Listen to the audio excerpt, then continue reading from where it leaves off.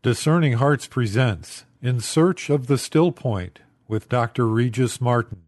In this episode, Dr. Martin reflects on everyone in exile, homesick for another country. Leaving aside the New Testament itself, the earliest church document we possess is a single letter written by the fourth bishop of Rome, Pope St. Clement, to the Christian community in Corinth near the end of the first century. The letter is far from brief, but its short opening salvo says it all, which is that we remain in a state of exile, even as we are called and sanctified by God's will through our Lord Jesus Christ.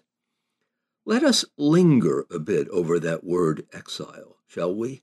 Because it suggests that membership in the Church of Christ often means the loss of all civic standing in the world, particularly where killing Christians becomes a state-sanctioned blood sport. The official paganism of the late Roman Empire offered no refuge for the baptized.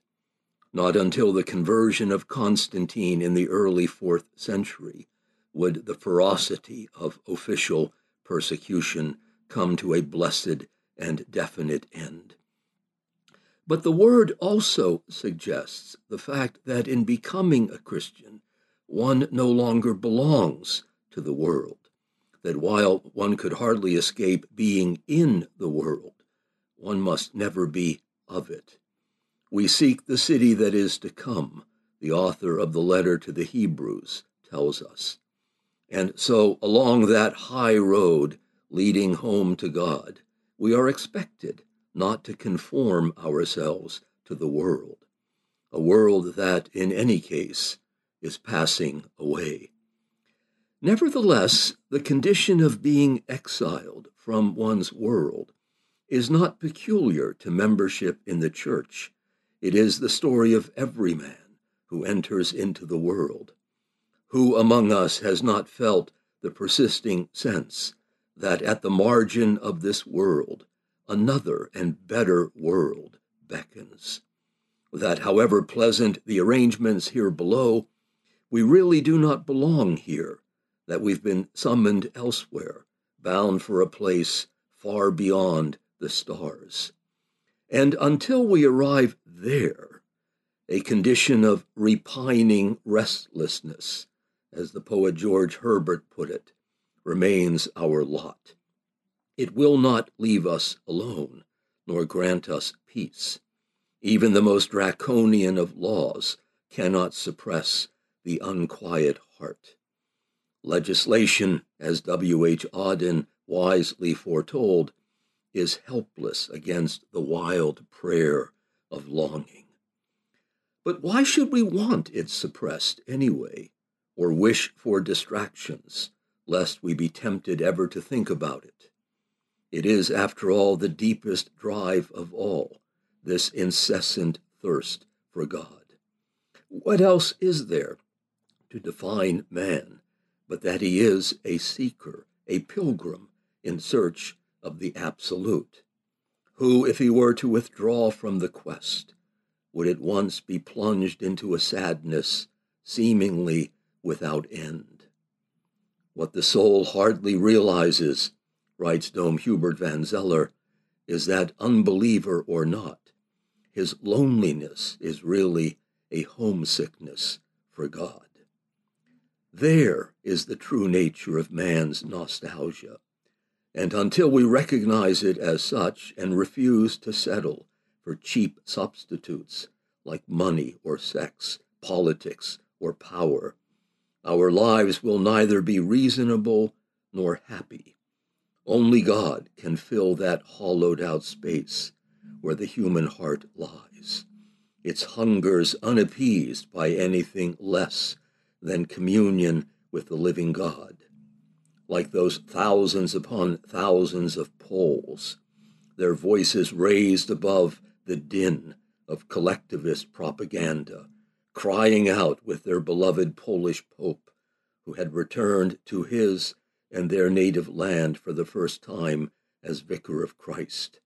We want God. We want God. It is the one standard of greatness by which we are to measure everything. Dostoevsky has given it unforgettable expression. The whole law of human existence, he tells us, consists merely of making it possible for every man to bow down before what is infinitely great.